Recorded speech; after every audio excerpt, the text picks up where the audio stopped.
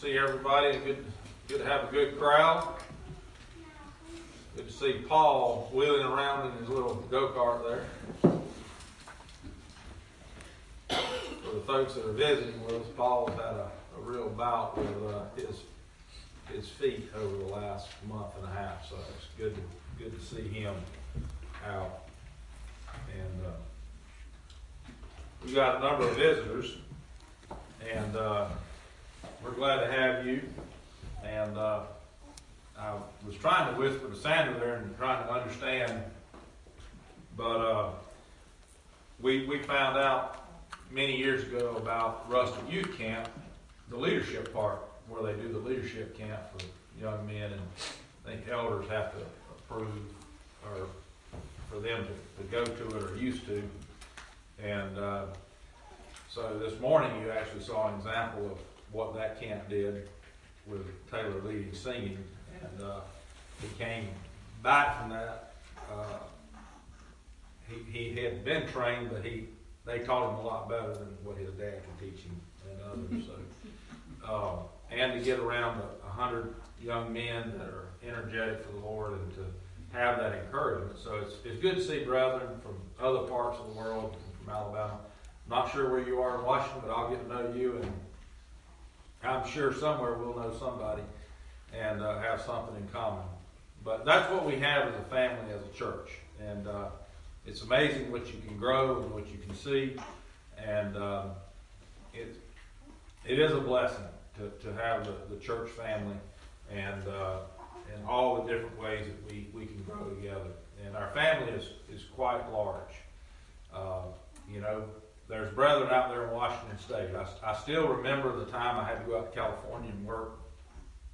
And I forget if it was a month or 2 months. Sandra will remind me what it is later. But I went to church with the brethren there, and they figured out what I was doing. It was Super Bowl Sunday, and I remember one of the elders there invited me over, and I was sleeping in their living room, dozing in between church services. And it's just kind of nice that they never knew me. They invited me into their home, and it just felt like home. And so we have a lot of blessings in the church.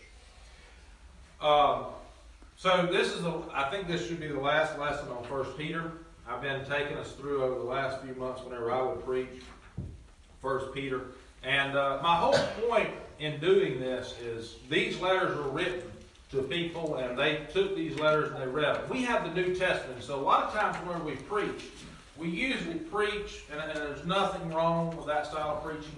And matter of fact, this is one of the reasons I'm making this comment. This is one of those lessons that if I was going to preach this lesson, I would probably take the first 4 verses of this lesson and really preach that over about 2 or 3 sermons, because it's about elders. And if you've never studied elders, you can't understand these passages. But I'm not going to do that this morning. I contemplated that and was debating what I would do. I'm just going to go through, but realizing elders are the designated leaders of congregations. And at this congregation, we do not have elders yet, because we have not reached that plateau. And we're studying in Galatians, and we understand the first missionary journey Paul went through developing churches. And then whenever he came back around, he reversed his trip and appointed elders in those churches. And which, unfortunately, we're reading in Galatians how quickly they left their first love. But so this is what I like to preach, like I've been preaching lately, is just taking a chapter, going through it, and studying it, and talking about that. And this is probably one of those chapters you really need to kind of bounce back between Titus and Timothy and Acts, and to understand these first 4 verses. But I'm not going to do that. We'll do that later. So take your Bibles out. 1 Peter, the 5th chapter, is where we're going to be talking from. So starting off, it says the first verse there, I exhort elders among you as your fellow elder and a witness of the sufferings of Christ, and a partaker also of the glory that is to be revealed. So Peter makes it known here, he's not only an apostle, but he is an elder in a church. Those are two different qualifications. Those are two different positions. And so Peter makes it known that he's an elder, because he says, to my fellow elders. Now, now you can go to these other passages that will tell you certain characteristics about Peter. So could all apostles be elders? The answer is no. Why? Because one of the qualifications of being an elder, you had to be married, the husband of one wife. Could Paul be an elder? No, Paul couldn't be an elder. But he was an apostle.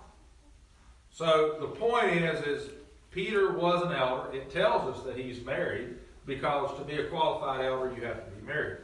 So anyway, so that's his opening here in this passage here, and he's a partaker also in the glory that is to be revealed. So he tells the elders, shepherd the flock of God among you. And so there's a lot there, and like I said, I could go weeks on end discussing elders and take this one little piece right here. But shepherd the flock among you. He didn't say shepherd the flock among you, and whenever you get time, I want you to jump over to Atlanta. I want you to shepherd that flock too. Elders shepherd the flock that they're among. That's where they shepherd their flock. So, he says, shepherd the flock among you. There's elders there. Exercising oversight, not under compulsion. So what is oversight, not under compulsion? In other words, actually I want to read, I'm going to flip down. I decided to do this.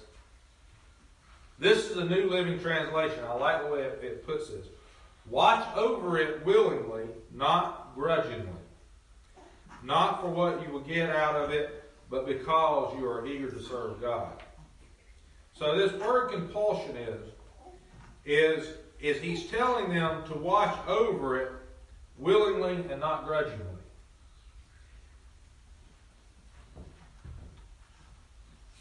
If you're a leader, not every day you want to get up and go lead. Okay? There are days you don't want to get up and go lead.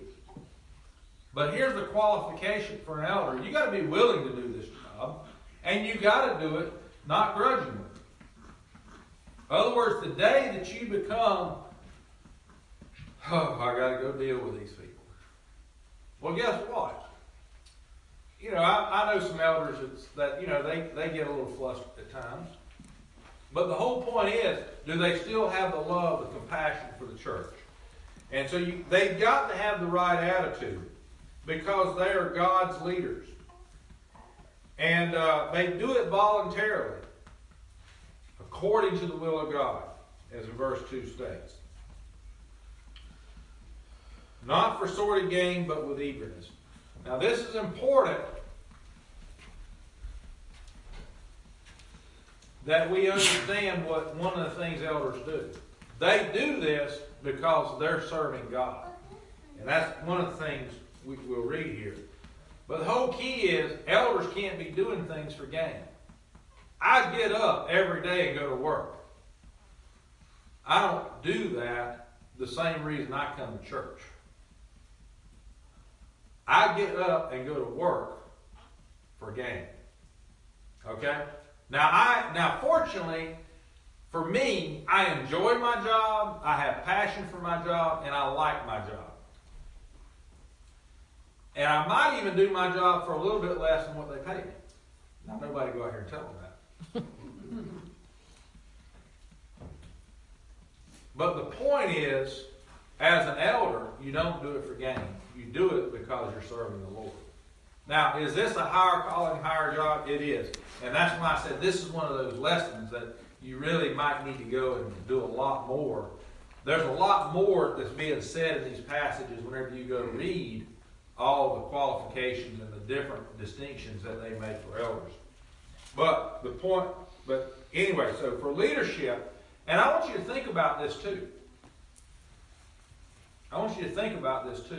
Who are the best leaders that we've known?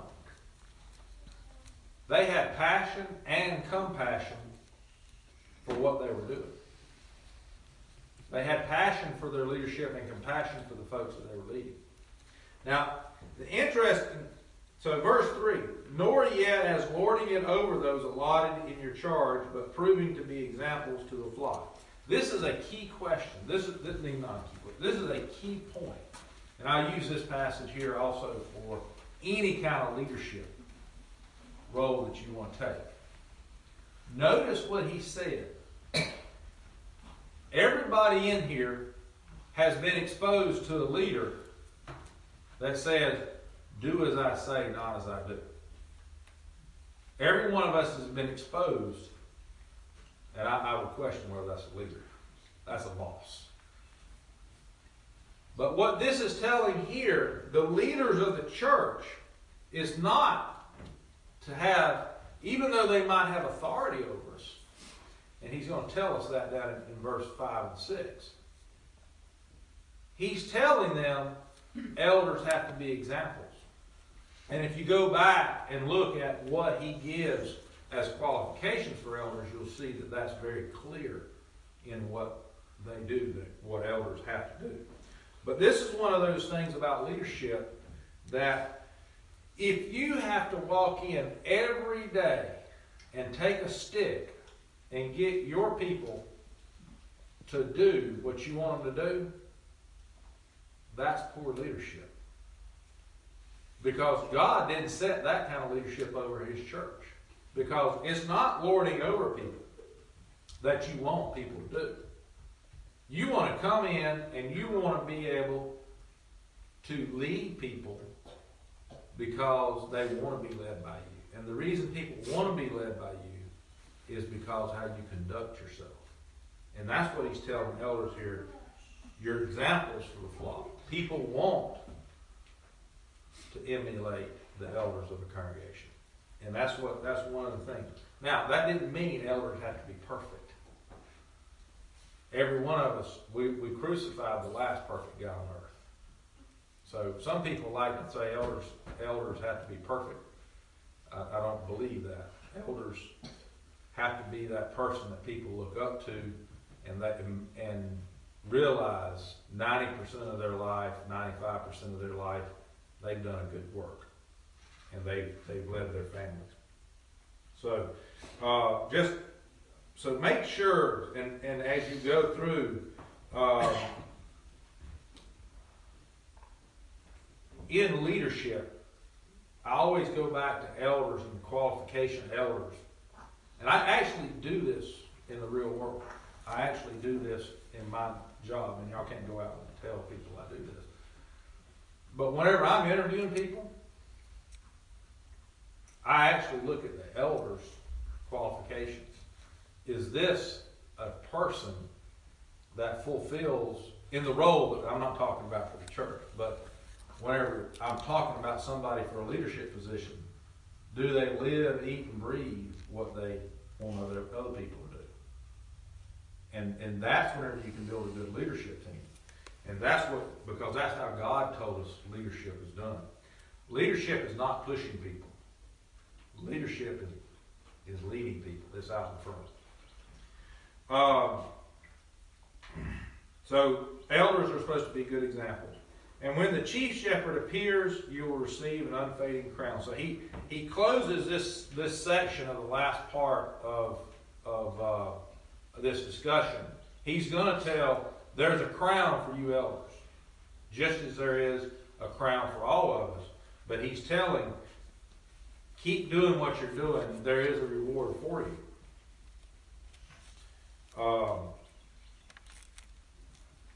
Now, verse 5. We go down to verse 5. He's talking about elders. Now he comes to the younger men. Now remember, all back through Peter, we already understood there's different hierarchies in life, right? And so he's now covering, hey, the elders are leading the church. Everybody else must be younger men. Okay, assuming using the hierarchy as described in other parts of 1 Peter, he's telling the rest of the people. So whenever he's talking about the younger men, he is talking about the younger men, but he's also talking about the congregation as a whole. You younger men, likewise, be subject to your elders. And all of you, clothe yourself with humility towards one another. Now, I think it's real interesting. And I encourage you in your Bible, in your personal Bible study, go back and start looking through the Bible and looking at humility. We are called to be humble as Christians. How many of us like to be told what to do? It's no fun. But we have to say, hey, there's a time that I need to be led. And he's telling them, be clothed with humility. Be subject to your elders. You can't be subject to somebody if you're proud. If you think you're always smarter than them. So you got this is a very crucial point here. And he says, clothe yourselves with humility towards one another. And what he's telling us is, whenever we're working with one another, don't always think we're right. Explore what the other person is saying. Understand their point of view. Now, I got news for you. You catch me on an off day, I have very little humility. I'm going to prove to you I'm right. And every one of us has that ability. And so as we're working together, whenever we work with each other, make sure we have that humility to work with one another, because it sets a tone between brethren. And I don't always have it. I will not share with you that I live this verse. I don't get this verse every day. So that's something we have to work on. And then the last part of this verse is actually a verse back in Proverbs. God is opposed to the proud, but gives grace to the humble. I don't think we want to get to heaven and be known as a proud person whenever we stand before God. And I think this is telling us how we interact with one another. And there's people in this congregation, I think, clothe themselves with humility. They start off the conversation seeking to understand, seeking to help understand what's going on, not their position. And that's what we've got to do. Because whenever we don't have that humility, we can get ourselves in trouble, because what we're doing is we're putting forth our ideas, our pride first. And it's not what I want. It's what the Lord wants. And that's so as you think about that, this is a key point for us Christians. And I think it's interesting. It tells us how we're supposed to interact with elders. And how we're supposed to interact with one another. And notice in verse 5 there, it's clothe yourself with humility towards one another. Therefore, humble yourselves under the mighty hand of God, that he may exalt you in the proper time. And we talk about this is Sandra, she tells everybody. It's not that she humbles herself and is in subjection to me as a wife and husband relationship. It's because she's in subjection to God. And she's serving God. And that makes it easier whenever I'm not acting correctly for her to be in subjection to me. Because she knows she's serving God. And so, as we humble ourselves with each other, make sure we realize this next passage here He tells us to humble yourselves under the mighty hand of God. And whenever we look at it from that perspective, as Christians, I'm serving God.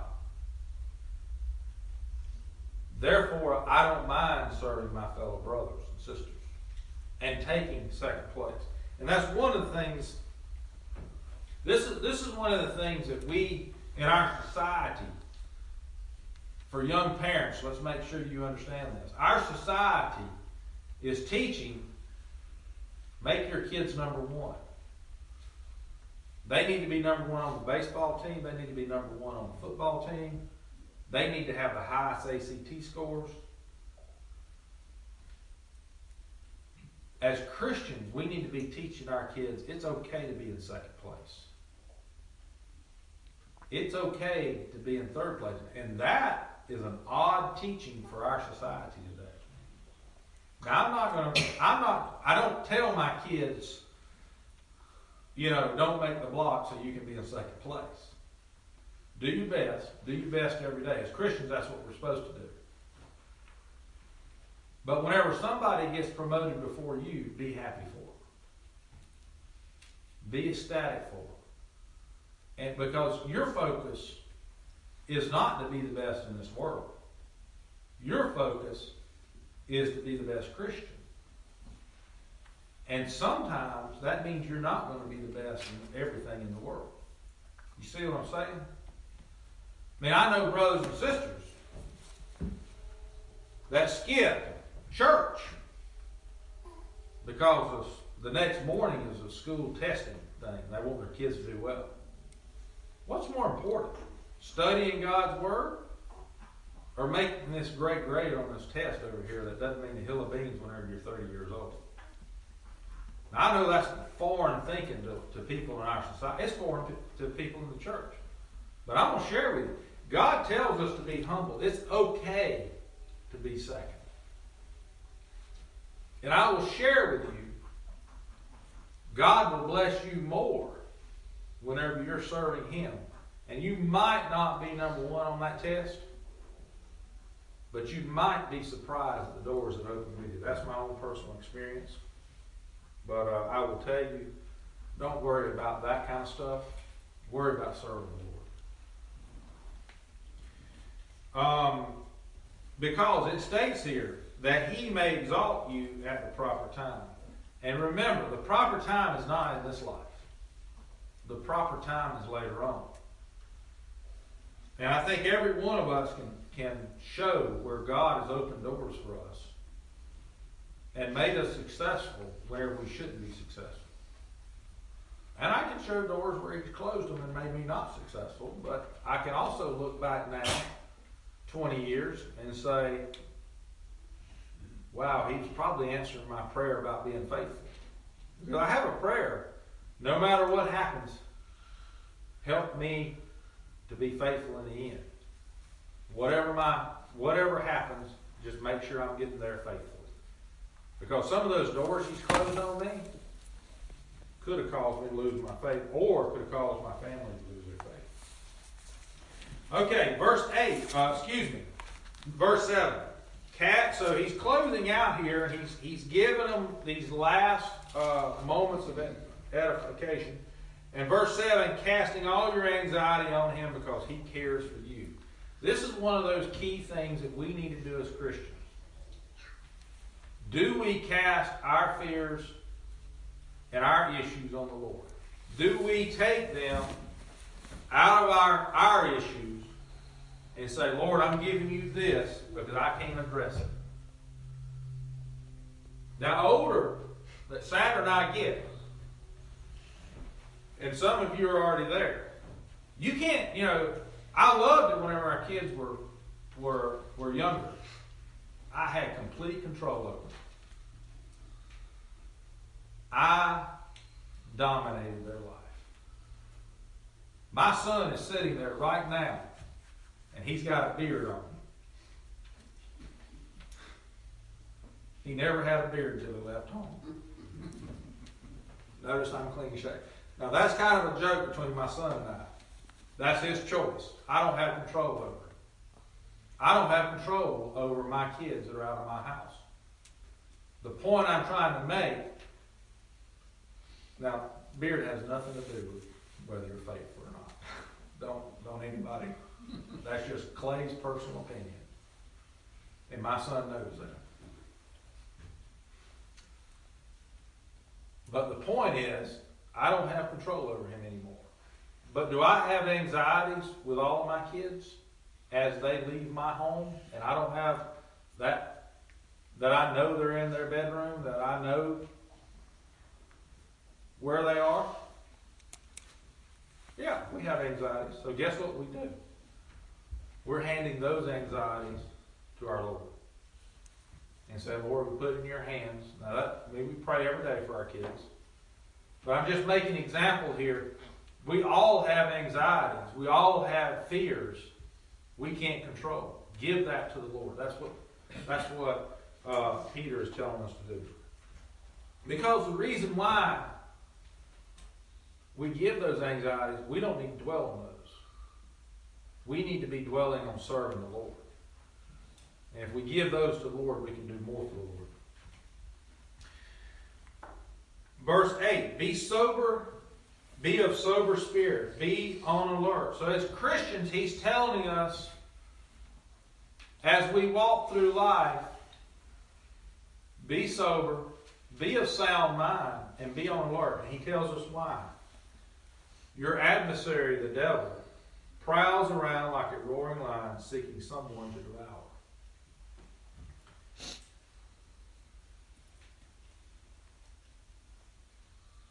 Us as Christians, are we on alert every day that we could be fallen? That we could be tempted? Because he didn't tell us, he told everybody, be sober spirit, be on alert. He's telling every one of us, you can fall. The devil's out there prowling. He's looking for you, and he wants to devour you. Now, this is one of those passages, if you want to go once saved, always saved, you got to take this passage out of here, because Peter had it wrong. If you're saved and you can't fall from grace, then the devil's not out there. So why be of sober spirit? Why be on alert? Because there's no way for me to fall, right? So this is actually one of those passages. There's several other passages. If you go back up to elders and shepherd, like I told you, there's several of these verses here we could spend all day on. Society today now uses the word pastor. The word pastor is not a preacher. And whenever you study the word elder, pastor, shepherd, overseer, those are all the same word in the New Testament. And they don't mean what society means today. Those are specific duties in the church, and it's not a preacher and it's not an evangelist. And it's funny, Santa and I was walking the other day and we met a preacher from another denomination. And so we were sitting there and they asked us where we went to church. And we told them. They introduced, his wife or he introduced himself as a pastor. But whenever they found out where we went to church, they changed it to preacher.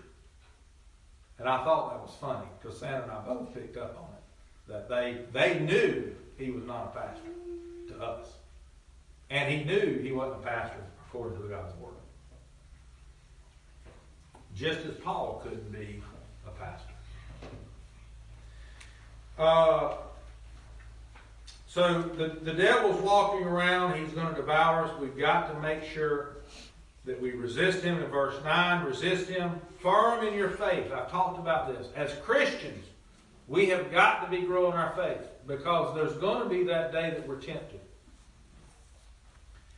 And that day that we're tempted, we're not going to be able to see the next step of our life clearly ourselves. And I always imagine in my mind, me growing my faith is this closing my eyes and taking that next step towards the Lord. That's what he's telling us here. Grow our faith. Because the devil's going to be out there. Be firm in your faith, because the day that you can't see, that actually the Lord tells you which step you're supposed to take and it doesn't make sense to you, with human reasoning, you got to take that step. And that's a hard step to take. And as Christians, we need to be doing that. If you have a family, you're going to have to take those kind of faith steps. And so you got to grow your faith. And he's telling them there, make sure you have firm faith, because the devil's out there. And you're not going, your worldly wisdom is going to tell you to take the step over here, where God told you to take the step here. But you're not going to be able to see, and you got to have faith to make that step. Knowing that the same experience of suffering, and this is what's interesting. When I started off the lesson kind of telling you, or at least talking about a few different churches and different things, he actually brings this out in this lesson. Knowing that the same, verse 9, knowing the same experience of sufferings are being accomplished by your brethren who are in the world. What he's saying there is, there's other churches, there are other people out there having the same problems you're having. The devil's out there working on them. Have your faith. Other members are out there having the same problems. You're not the only ones here having this problem. And that's what we need. We have a lot of brethren out there. Just like in Elijah's time. Whenever Elijah thought he was the only one serving the Lord, and the Lord said, no, there's 7,000 that haven't bowed their knee to Baal. We've got a support network out there, and it is great. And they're fighting the good fight, and they're holding to the faith. After you, verse 10, after you have suffered a little while, the God of all grace, who called you to his eternal glory in Christ, him will himself confirm, strengthen, and establish you. God knows what our issues are. God's grace is great enough for us. No matter what we think, God's grace is big enough for us. And all we have to do, we're going to suffer. And notice, after you have suffered for a little while, and he uses here, who called you to his eternal glory in Christ. Some of us might have to suffer a lifetime being Christians. I'm one of those that's been blessed. I have not had great sufferings thus far in my life as a Christian. But the whole key is, am I looking for that eternal glory? That's what we're looking for. Not every one of us that's got gray hair in here. We've come to the realization, life is short. Life is short. I'm down to the point now in my life that I think about how many weekends can I dive this year? And it keeps getting shorter. And then I think about how many more years can I dive? Now I'm being a little facetious with my thinking here, but the whole point is life is short. I'm not worried about this world because I don't have that long. I mean, I've lived over half of my life. Now, unless the Lord just blesses me with long, long days. But from a typical point of view, I have a lot fewer sunsets and sunrises than I've seen in my past. And so make sure that you're looking for that eternal glory that Christ promises, and He will strengthen us and give us there. And to Him be dominion forever and ever. Amen. And so he basically ends his encouragement here. The other part of this, the other three verses here, is verse 12, 13, and 14. He's really given a salutation here. Through Silvanus, which is Silas, Peter. Silas, I'm sorry, not Peter. Through Silas, our faithful brother, that's who's going to bring this letter. He's saying, through Silas, our faithful brother, I have written to you briefly, exhorting and testifying that this is true grace of God. Stand firm in it. He keeps reminding them to stand firm. He keeps repeating that. And as brethren, that's what we've got to remember. Stand firm in the faith. Verse 13, she who is in Babylon, chosen together with you, sends you greetings, and so does my son Mark. So this is one of those passages, we don't think Peter is in the town of Babylon in Iraq. The town of Babylon in the Old Testament was known to be a town of excesses and of evil, and that would have been Rome. And what he's saying here, the church in Rome, chosen together with you. So the church in Rome, who's been chosen with you, who Peter's writing this letter to, is saying, sends their greetings, and also does Mark. And this is the Mark that wrote the Gospel of Mark. And so that's one of those texts. We don't think Peter is in Babylon. He's just using his kind of like we say today. Well, actually, I think they put their own title on themselves. We don't say, it'd be like a church in Las Vegas saying, from your brethren in Sin City, we greet you and hope you stay faithful. Well, if I said Sin City, I think that's Las Vegas. Everybody would know what I'm talking about, right? So Babylon, the word Babylon here is a word that I think people in that time would note and understand. Verse 14, greet one another with a kiss of love. Peace be to you all who are in Christ. Whenever I attended Auburn and I wasn't married, we kept trying to get the elders of the Auburn church to implement this passage because we wanted all the cute girls to kiss us. That's a joke, guys.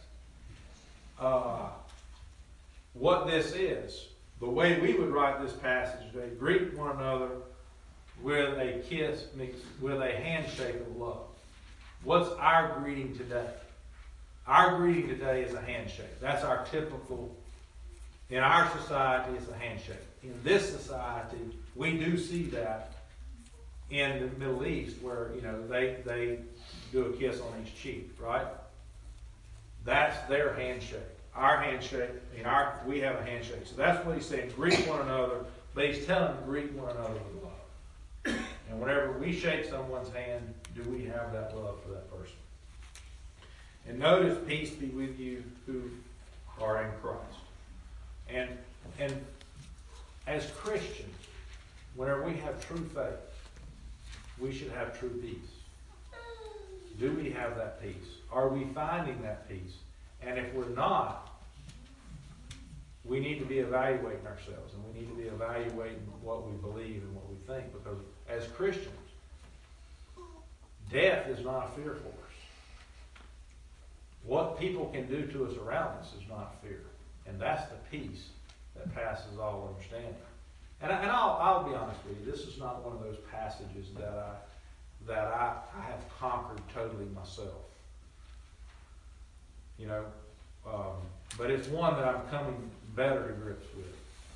So think about that. I hope the lessons has been useful to you. 1 Peter is an excellent book. Minus 2 or 3 passages. It's pretty easy to understand. It's pretty straightforward. The nice thing about the New Testament is, as we talked about elders today, I can go to other passages that Paul wrote. And I can understand those passages, and I can use both Peter's passages in Paul's passage, understand elders. They're repeating themselves and they're articulating the same thing. And that's one of the beauties about the New Testament. That's the beauty of the Holy Spirit giving the Word of God, because it's unity. It's not a man's opinion. It's because the Holy Spirit is giving this. So if there's anyone here that needs to obey the gospel, I hope you study 1 Peter some more and 2 Peter. And we'll probably take some other passages whenever I come back and preach some more. But we'll probably do some topical studies and maybe like some of these elders and deacons and things of that nature, and we'll understand what the Bible says about that. But if there's anyone here that needs to obey the gospel, we always leave this time at the end of each service, but also we're glad to say we're a 24/7 hour facility, and if anybody ever needs to obey the gospel, we're here. Calling one of the brethren here. We'll be up here. We'll make sure you get baptized. But if there's any one of our members that need to repent or confess of any sins, we also leave this time as we stand and sing.